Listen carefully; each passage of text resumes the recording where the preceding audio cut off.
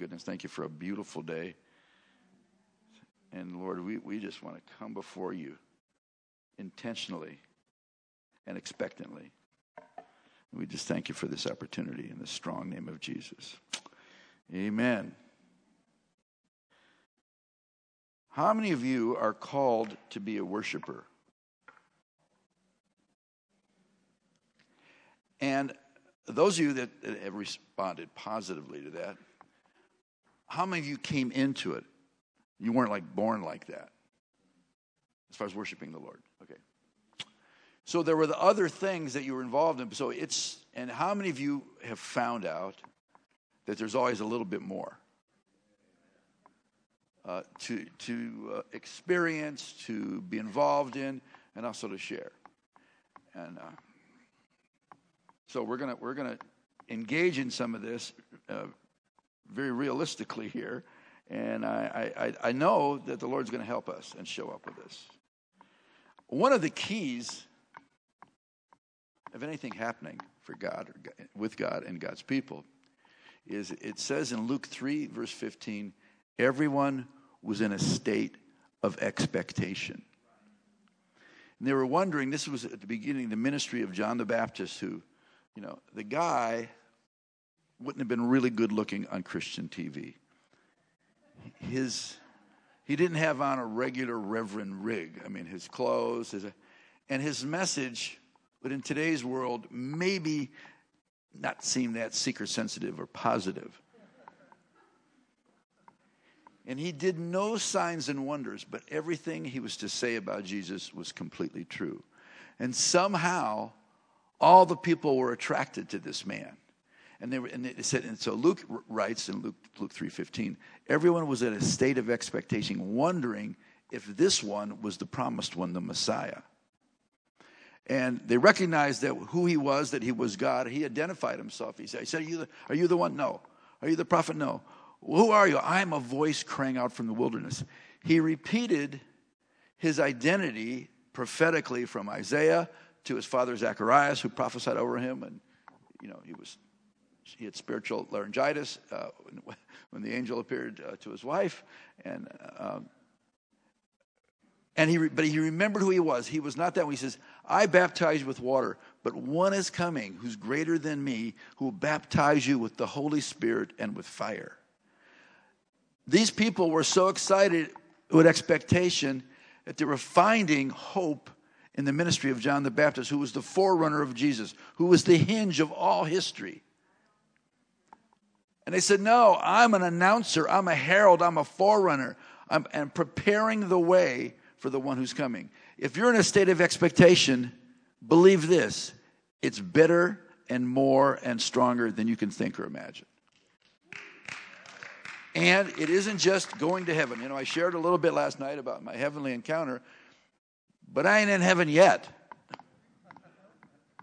I happen to be here, and I'm on a course that I've been on with the Lord, and I found out there are ways to stay in the Lord. There are ways to continue in the Lord. There's a way to increase in the Lord for your purpose here on earth as it leads beyond earth. I'm sure that you get all that, right? We are just not being prepared to die and go to heaven. We're living for the Lord on earth, and in that, it's imperative that we're filled with the Holy Spirit. I know what it was like before, and I know what it was like after. After is better. So I'm going to just read some stuff that I have here. Bear with me. In this day, God is pouring out his Spirit upon all flesh. Okay? He's making a paraphrase, Mickey. God is making the outpouring of his Spirit available to all human beings. Pouring out his Spirit on all flesh. But some shy away, don't receive it, only go one toe in the water, maybe ankle deep. I want to be like in Ezekiel's description. I want to go out in the river where it's so deep you can't cross. I can't go back. I don't want to go back, But there's things in the life will try and pull you back. The earth, the world can be a negative magnet to try and pull you away from the depths of the things that you really want to be in. So I like being in deep. And every nation, every kind of person, every ethnos, multitudes are receiving the baptism of the Holy Spirit. And the paper-thin cloak of religious inhibitions are tearing away when exposed to the winds of God's Spirit. Isn't it amazing how things change when you're in the atmosphere the Holy Spirit's moving? I don't think people are mad at people. They're not complaining. They don't need count. They're just in the Spirit with God. And they're receiving a current experience and a revelation. One of the chief characteristics of any movement of God throughout history has been the restoration of singing.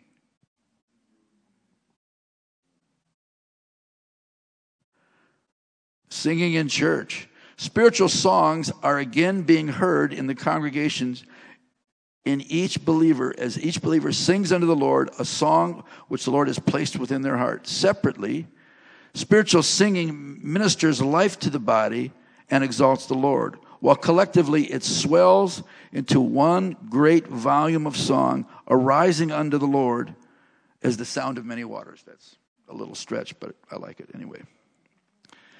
Together his people sing new songs and the melodies of heaven, which rest within each one through the Spirit of God. Isn't it amazing? How many have been in church more than like 5 minutes or a month or something? That people can measure, kind of like the stock market, what a meeting was like. If say you weren't in church, say you've been going to your church and you're out of town, you come back and you ask your friend or relative or somebody, so how was church? You go, oh man, the worship was awesome. We got going, and then this one song I just ramped up. People can sense the presence of the Lord in the Spirit. It's like, it was way over. Was it 1 to 10? Oh, it was like 11 or 12. How was the preaching? It was like 3 5/8. It was, or like it was just is incredible. The word that was spoken matched up completely with that, and someone gave a prophecy. Do you think maybe the Lord's into this? And that the effect that it has on people rise up. Something gets lifted up. And isn't the prophetic, 3 pillars of the prophetic is edification, that's to be built up, exhortation, to be urged, persuaded, convinced, stirred up to respond to it, edification, exhortation, and comfort. And all of that can happen in praise and worship. Either collectively or then sometimes individually, and we're going to get into some of that. Or things just connect, and you see that the Lord, as we go to the Lord comes back to us, and then we all get it together. It's very powerful. It's amazing. And isn't it amazing even, how is it that you can hear a song, and it becomes part of your life, and even the sound of a few notes of that song beginning, something happens, you re-engage. I mean, I'll talk about it a little bit. I'll talk about more. Even, secular songs. You can hear, depending on how old you are and what you liked or where you were, you might hear the beginning like a Beatles song and you start smiling. Because maybe when you were in grade school or high school or something good was happening in your life, and that is connected almost more than anything else. I think music, the sounds of music, and the words of music is still probably the most influential force on earth. Even more so than movies, certainly more than, negative stuff on TV or stuff like that, is that the sights, the sounds of anointed music and the words that go along with it probably do more to bring us together as one people than any other thing.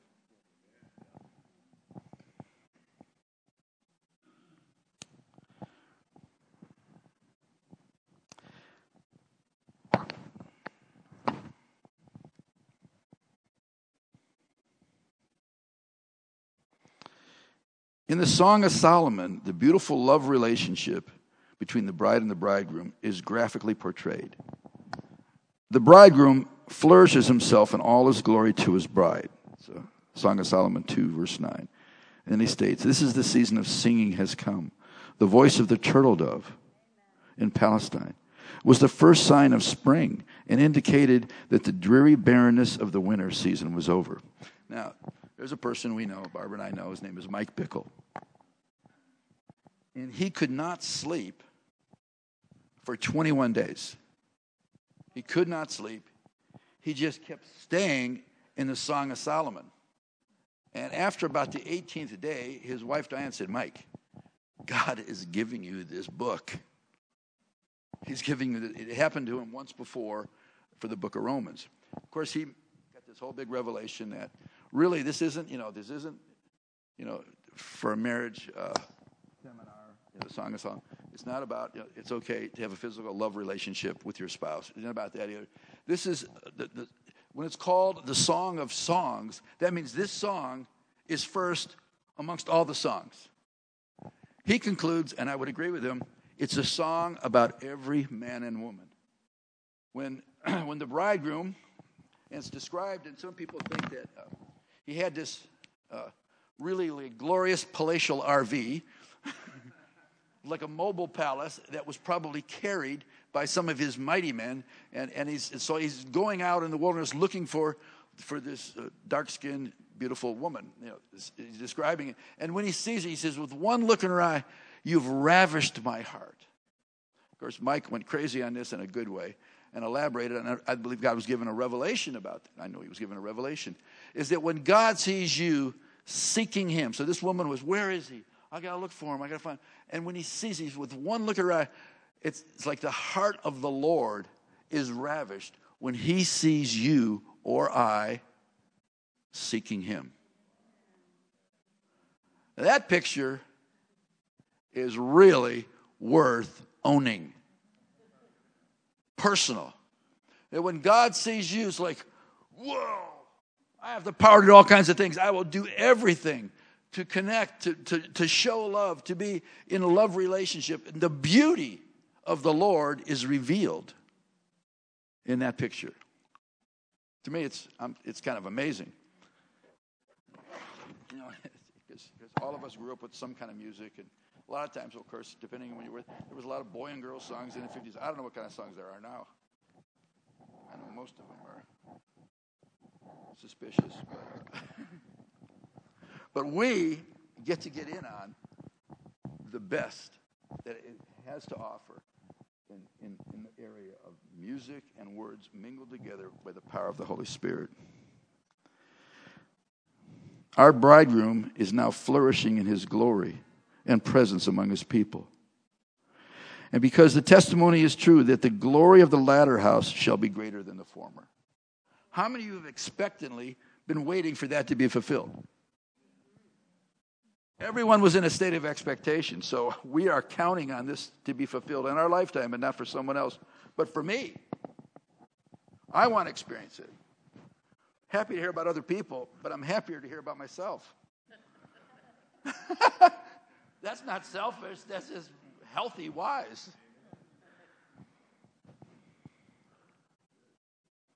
God has chosen singing as a prime channel of worship to him and a ministry to one another.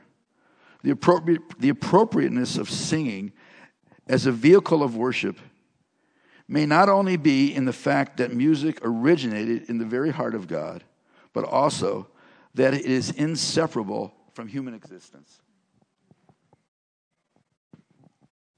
This morning, as they were, having a memorial about 9/11, I don't know who it was, but a man, some people were speaking, and some man got up and shared a song that was written about 9/11. And this is many people that were there gathered in New York at the memorial had relatives, husbands or wives or children, talking about parents that were lost.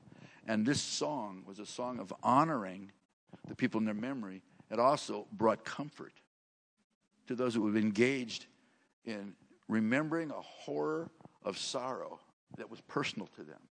I cannot tell you the times that I have survived some kind of a dark night that I've had to sing through the entire night. joy comes in the morning.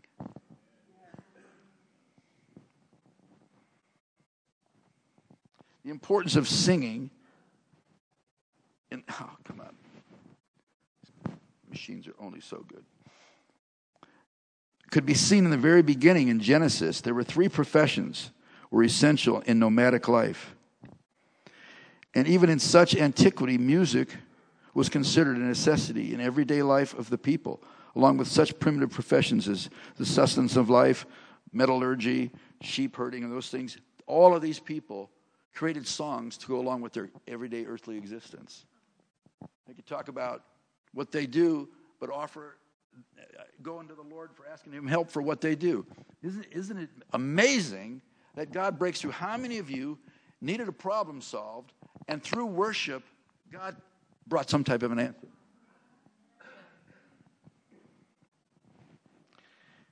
Singing is always associated in Scripture with great events of God's program, such as in creation. You can read Job 38, verses 4 through 7. Redemption of Egypt, Exodus 15. And I love it. I quoted, almost wrote it in somebody's book this morning. I love this quote. The Lord is my strength and my song. He has also become my salvation. You think that song meant something to the people who for 420 years, their generations were held in captivity, and then the Lord brought deliverance?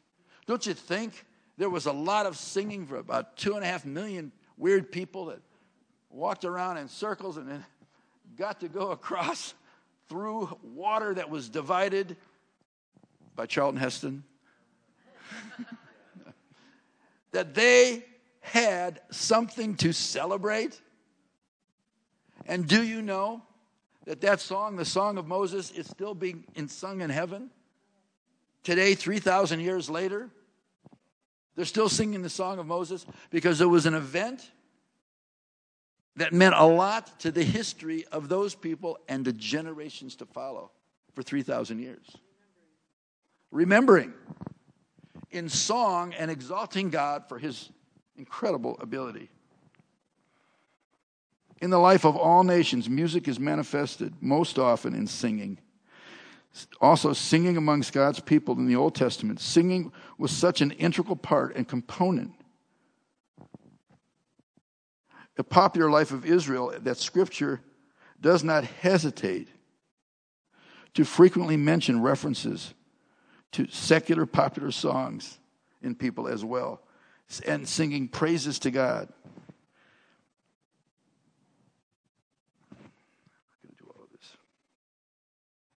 It's a priestly obligation to praise and worship God. How many are familiar with the difference between the tabernacle of Moses and the tabernacle of David? Just brief summary, just to recant something all of you seem to know about. The tabernacle of Moses required the killing and the offering of animals, of the fatlings, of the blood, and all of that. Worship would be a lot of work and a big mess if we still were operating that way. But the tabernacle of David, which he was ahead of permission to do that by 1,000 years. It was that the tent was set up and the sacrifice was singing, music, and dancing. And any priest, not just to go in once a year to represent the whole nation, one person stand up for everybody else, but any priest could go in there anytime and offer the sacrifice of praise and worship in the presence of the Lord. Any priest. How many priests are in here? We are called kings and priests. David was a prophet, a priest, and a king, and he exercised that ability. But probably something that he should be most well known for, more than taking out Goliath, is that he was a worshiper. What a testimony. In spite of some of his negatives that are in the Scripture, his testimony was he was a man after God's own heart. How many of you wouldn't mind that, to be somebody say, I know this person. They're a person, that's a man or a woman, they're after God's own heart. What a good testimony. And it was more than, I guess, all of his battles and Goliath and all that. How about a man, when he determined as a leader to bring back the Ark of the Covenant, which represented the presence of the Lord, that when he saw it coming in before his palace, he couldn't wait to go out and celebrate. He did not put on his royal robes. And he wasn't naked. He had on an ephod. He had on, sport underwear, whatever. And he ran out. He couldn't restrain himself. And when his wife, mocked and heckled him over disapproval, he says, you're a royal man. He says, man, you're going to be photographed. The paparazzi are going to see all this. You're going to be on the news and everything. And TMZ and all this, they're going to see you. He says, you need to be dignified. He says, I'm going to become even more undignified. I'm going to be wild and crazy for God. He was not inappropriate. He was the most appropriate. So he's a good example. And he can't remember. What did you say, Barbara Robinson? Not good?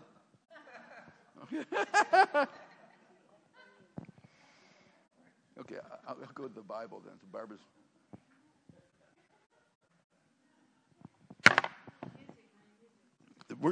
Music is coming, Barbara. Okay.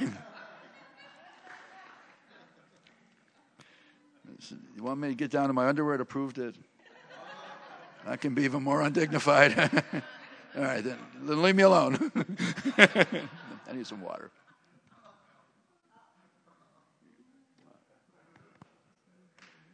Yeah, I do some water.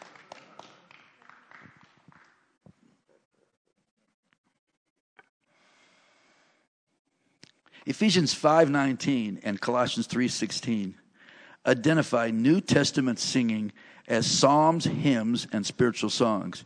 These three aspects of singing are not options for the church to choose from, but to all be an operative for the church today. Ephesians 5:18 is the command given. Be filled with the Spirit. The command is a key principle for a victorious Christian life. The verb be filled is in the present tense in the Greek, implying that being filled with the Spirit is a continuous process. The consequences of being filled with the Spirit should likewise be manifested continuously in our lives. Being filled with the Spirit is more than an emotion or even an exhortation. It is a vital necessity for life conduct, which should glorify God. In the next verse, Ephesians 5:19, several evidences result in the fullness of the Spirit mentioned being spirit for a Spirit-filled believer. Be characterized by singing unto the Lord. Evidenced in God's Spirit by singing in psalms, hymns, and spiritual songs. Isn't it amazing that the Bible is just, you got to read it and then personalize it. It's incredible. I'll do the one in Colossians 3. And if you know a little bit about the history of Colossians, Paul's writing to some people. There's a few people teaching some extra spiritual stuff that was inaccurate. They were called Gnostic heresies. Having revelation is higher than just regular knowing about Jesus. And they were getting revelation that was not applicable. There was Gnostic. They said Jesus was somewhere between an angel and God. He didn't really die. He made it look like that. So Paul is correcting them in one sense, but then he says, "Oh, Barbara's got water for me. Thank you."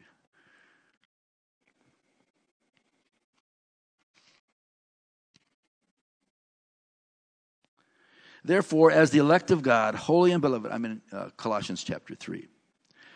Holy and beloved, put on tenderness, kindness, humility, meekness, long-suffering, bearing with one another, and forgiving one another if anyone has a complaint against another. Even as Christ forgave you, you must also do. But above all these things, put on love, which is the perfect bond of unity, it says it in American Standard. And let the peace of God rule in your hearts, to which you also were called in one body, and be thankful. Let the word of Christ richly dwell within you in all wisdom, teaching and admonishing one another in psalms and hymns and spiritual songs, singing with grace in your hearts to the Lord. And whatever you do in word or deed, do all in the name of the Lord Jesus, giving thanks to God our Father. So that's what it says in Colossians. Sing to one another in psalms, hymns, and spiritual songs. Do you think that it's just a nice lyrical way to nice vanilla, like Christians are just kind of meek? No, we are supposed to actually relate to one another that way. And in Ephesians 5, obviously, these are a couple of 4 of the prison epistles. He's writing again to groups of people, to these people in Ephesus he doesn't know. He's never been there, but he says some of the similar things. Don't get blown away, drunk with wine, but be filled with the Spirit. Getting drunk with wine is dissipation. It reduces you. But being filled with the Spirit increases you, speaking to one another in psalms, hymns, and spiritual songs, singing and make a melody in your heart to the Lord, and giving thanks always for all things to God the Father in the name of our Lord Jesus Christ, submitting to one another in the fear of the Lord. But it's actually, there's a wonderful man that I pastored. Barb and I were pastoring in the same church with this guy. His name was Larry. Evidently, he'd call on the phone. Hello, Mickey. What has the Lord got for you today? He would start singing, and he would start singing scripture. And it was just normal for him to do that. And he had all kinds of scriptures just not only memorized, it was just in him. And he would just sing a greeting. The first time that I was ever in France ministering, every place that we had a meal, the believers there, and there's not many, but they're really strong, they would sing grace. It's so refreshing. It's so real. Everybody wants, can I do it next? It's that kind of thing. They're so speaking to one another in psalms, hymns, and spiritual songs can be a reality. Tell you a little problem solver. I have a dear friend. His name is Francis Frangipan. Been friends for years. How many ever heard of Francis Frangipan? And he was pastoring this church in Hawaii. It was kind of like a former hippie Jesus movement kind of church. And so there were some people, they were all very communal. And there was one person there that was kind of a burnout kind of a guy. He was pretty crisp, okay? He could be eating cereal and the spoon would be halfway to his mouth and he'd be paused for about a minute. It was like that Christopher Lloyd on the TV show Taxi. He looked a little too much, And then there was this really hyper woman. She was just very hyper, just jumpy. And so there was this tension. This guy wanted to mellow out. She wanted to buzz up. And so there was this conflict between them. And so Francis went up out to the hill and prayed, and he came back and he says, the Lord's spoken to me. He says, we're going to solve this problem. He says, the Lord said, we must go on a fast. So you think, oh my God, no more eating for a while. They said, no, it's not going to be about food. He says, when I count to 3, there's going to be no more talking. Any communications have to be done. You have to sing to one another. So you ready? So the whole house, this house church full of people and all this. He says, ready? 1, 2, 3. And so then they start, first a little bit nervous, and then it starts happening. They're having dinner. He goes, would you pass the potatoes, please? And pretty soon it's like people are happy. They're excited, thinking of things to sing. Well, they're communicating. Well, a day or two goes by, and the tension lifts, and it's just, they're just having a good time doing this. It's all of a sudden there's a knock on the door, and the hyper girl opens it up, and it's 3 Jehovah's Witnesses, and she goes, Francis, it's for you. So here they come in, boom, and they sit down, and there's the head one, there's the associate one, and then there's just a paper holder, nodder, and this kind, don't get to say anything, and so they're going at it with Francis and the house of people there, tell them about, the 144,000 and everybody's going to hell and all this other stuff. And Francis will come in, but it also says, anyone who calls upon the Lord shall be saved. And it goes on like that for like 2 hours. They got their spiel, reading their little pamphlet, and he comes in and he's singing back what he knows and all this. After 2 hours, they finally just stand up and they excuse themselves. They said, look, Francis, you want us to pray for you? No, we're good. They want to leave. And they never once ask, what is the matter with you people? Are you guys on something? And they left, but the house was happy. And they weren't mad about the Jehovah's Witnesses. They enjoyed being able to relate to them. And I bet they never forgot it. So it says, speak to one another, sing in psalms, hymns, and spiritual songs. Psalms, how many know that psalms are scripture that were put to music? The entire middle of your Bible are all songs. Now, praise is a totally vertical song about the Lord, honoring the Lord. It's all about Him. And praise, it says, we enter His gates with thanksgiving and His courts with praise. How many of you correct yourselves if you're driving to church? And I know that Christians don't, husband and wives don't have fights. But sometimes you have intense fellowship. And you get in there and you know, everybody says, how you doing? And you go, oh, great. And, you know, but when music gets going, you want to be right with God. And so you humble yourself and say, Lord, and you want to get into praise. And it changes things. So a psalm was scripture that came forth because of music and the Spirit. And we have a whole Bible. And it's not only in Psalms. A hymn is spiritual or a Christian theme set to music. We know that if you ever grew up in a church with hymnals, you know there's great hymnals in there. And they were, a lot of them when they were written were contemporary songs. We would call them like bar songs. And people would get mad back then. Now people are mad if you use drums and synthesizers back in the 60s or 70s. Oh, you can't do that in church. Well, how many rather have what we have now than what we had when it was only piano and organ and only robotic, you know? And so a psalm is scripture that's birthed with music. A hymn is a Christian theme or a spiritual theme set to music. So today we're having both psalms and hymns written. And then a spiritual song is a prophetic song. It's a spontaneous words, mostly with spontaneous music. And we're going to talk about the song of the Lord. How many know in the scripture where it says, sing to the Lord a new song, is not talking about finding it on the radio. It's talking about getting in the Spirit and then where God brings forth a new song. And stuff happens. Most of the songs that we've been enjoying for the last 25 or 30 years are songs of intercession, usually honoring and calling out to God to send His Spirit to bring revival. It's a song of entreating the Lord.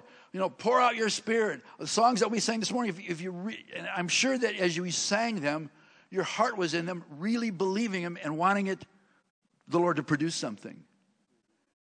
If there's anything that the church, let's just say in the United States or in the Western world here, is doing right or making us in unity, it's prayer and worship. It's not over a doctrinal split. It's not over who's the boss. It's not over what's your background. It's usually that we're united together in praising and worshiping God, and we're united in prayer. And I'll tell you, we'll get into it after a little break here. It's not only on earth, it's still going on in heaven. The prayers of the saints mixed with the music of heaven is producing rain coming down on earth. So the song of the Lord is, I'm really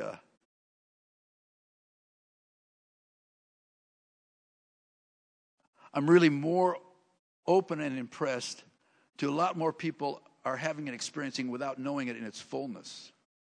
There's a lot of people in churches that would maybe not even agree in some of the things that I would be teaching today as far as about prophetic worship. They go, well, they're actually doing it, even if they don't know it. And oftentimes there's such a connection that when the word is preached, something in the Spirit happens to a person, whether it's salvation or it's a revelation or edification or spontaneous healing. It's because the presence of God is in the midst of it. In the prophetic, we know that there's different realms of the prophetic. There's the office of the prophet or prophetess. There is someone that has a gift of prophecy. But then it says in Revelation 19:10, when the Apostle John, who should know better, but twice he falls down and worships an angel. I mean, he's so flabbergasted by what he's seeing and what he's commanded to understand, to record. He just falls down, and the angel says, cool it, don't do that. He says, I'm one of your fellow brethren like you. So he says, worship God, for the testimony of Jesus is the spirit of prophecy.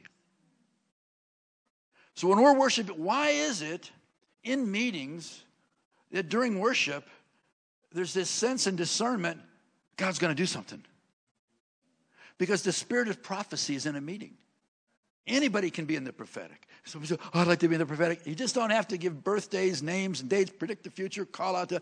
No, Sometimes the testimony of Jesus is the spirit of prophecy. And the testimony of Jesus occurs one-on-one, just talking to people. It occurs in preaching.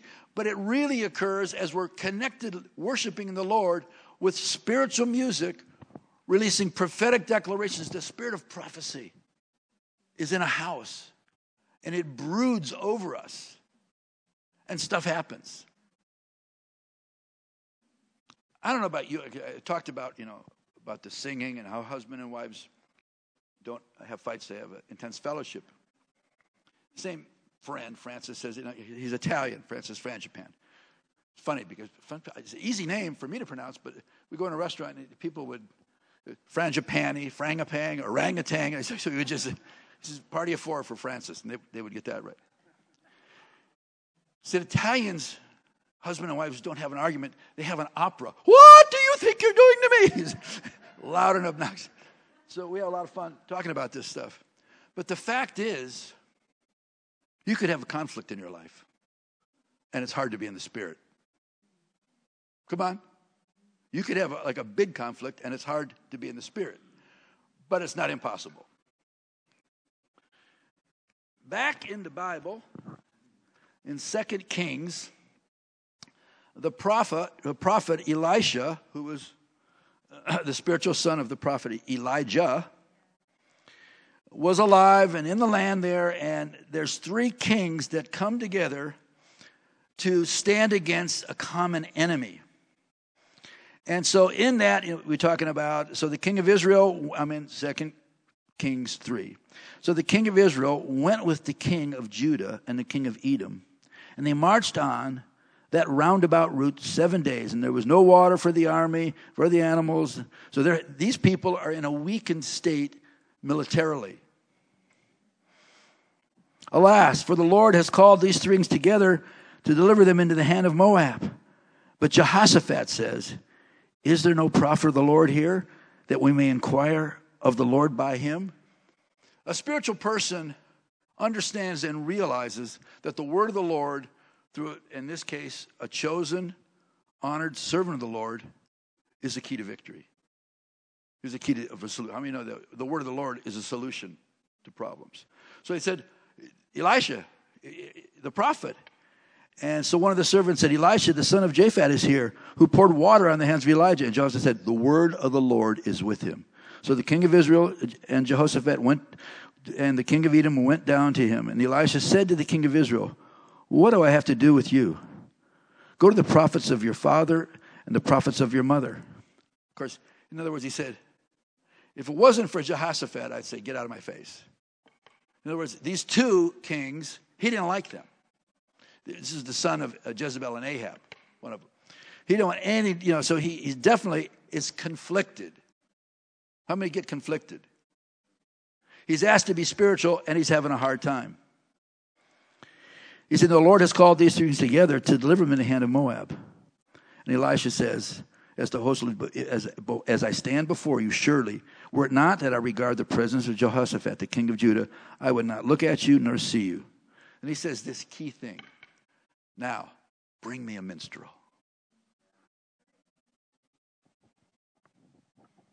He said, he says, I'm conflicted, but I regard this man, Jehoshaphat, king of Judah. I want to help him in spite of you 2. And he says, bring me a minstrel.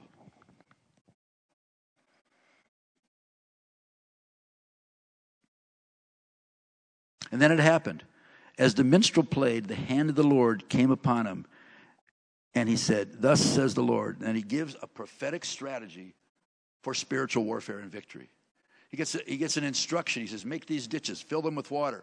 And they had their shields, and he tells them to shine them and polish them all up. And as the sun rises, the enemy, the morning sun, which is kind of a red reflection off these shiny shields, goes over the surface of the water in these ditches, and they think there's already been a battle, and there's blood there. So this strategy causes defeat for the enemy.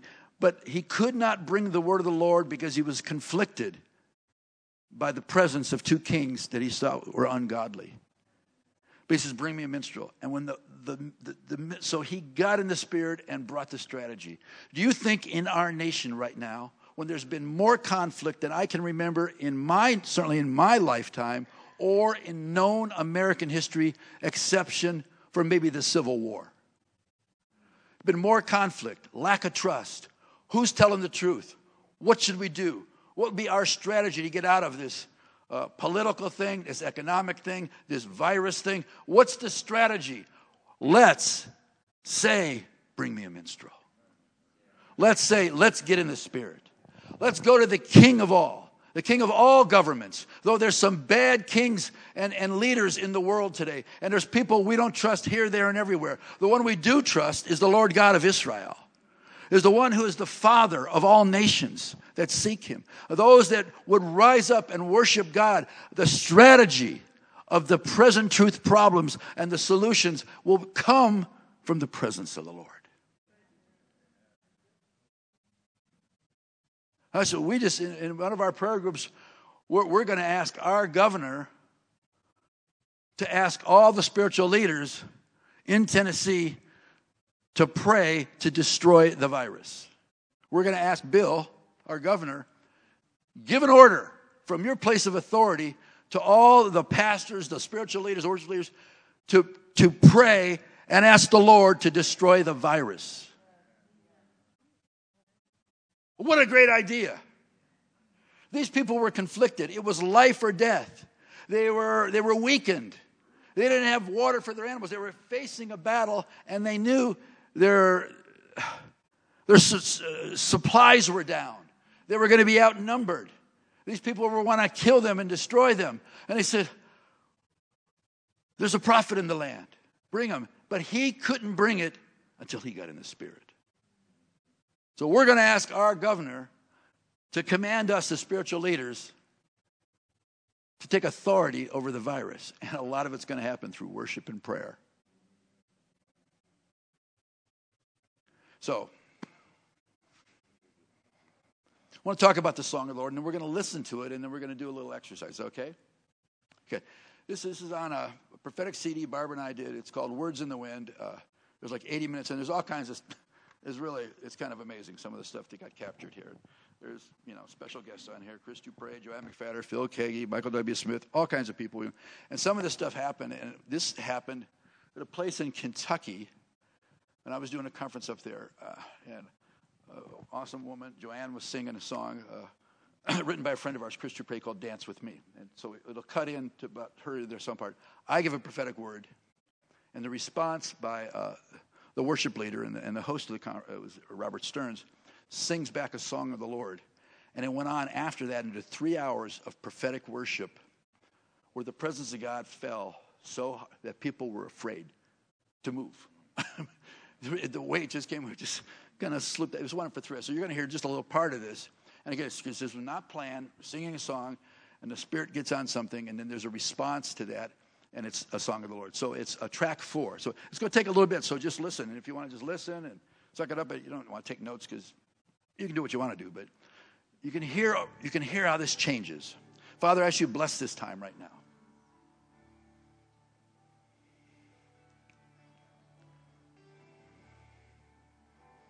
Thank you, Lord. Your word is alive.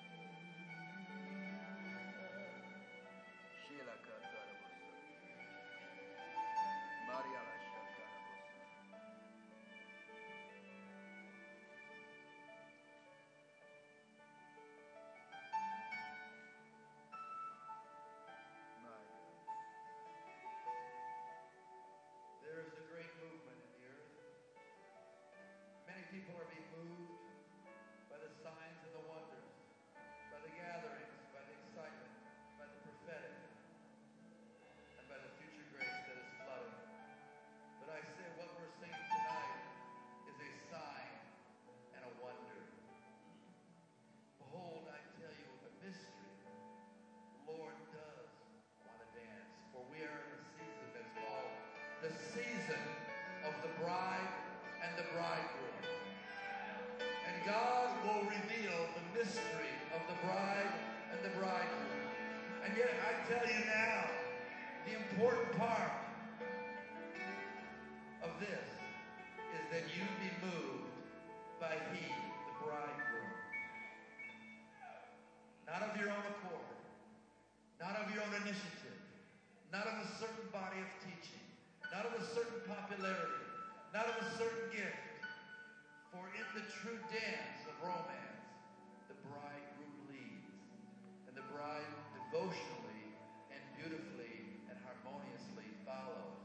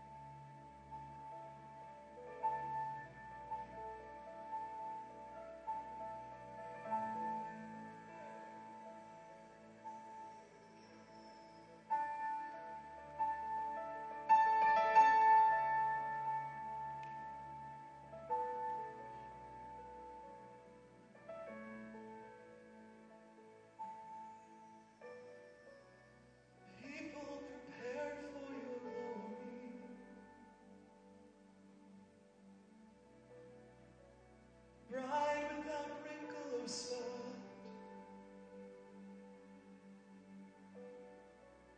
a habitation for Yahweh, an altar for God,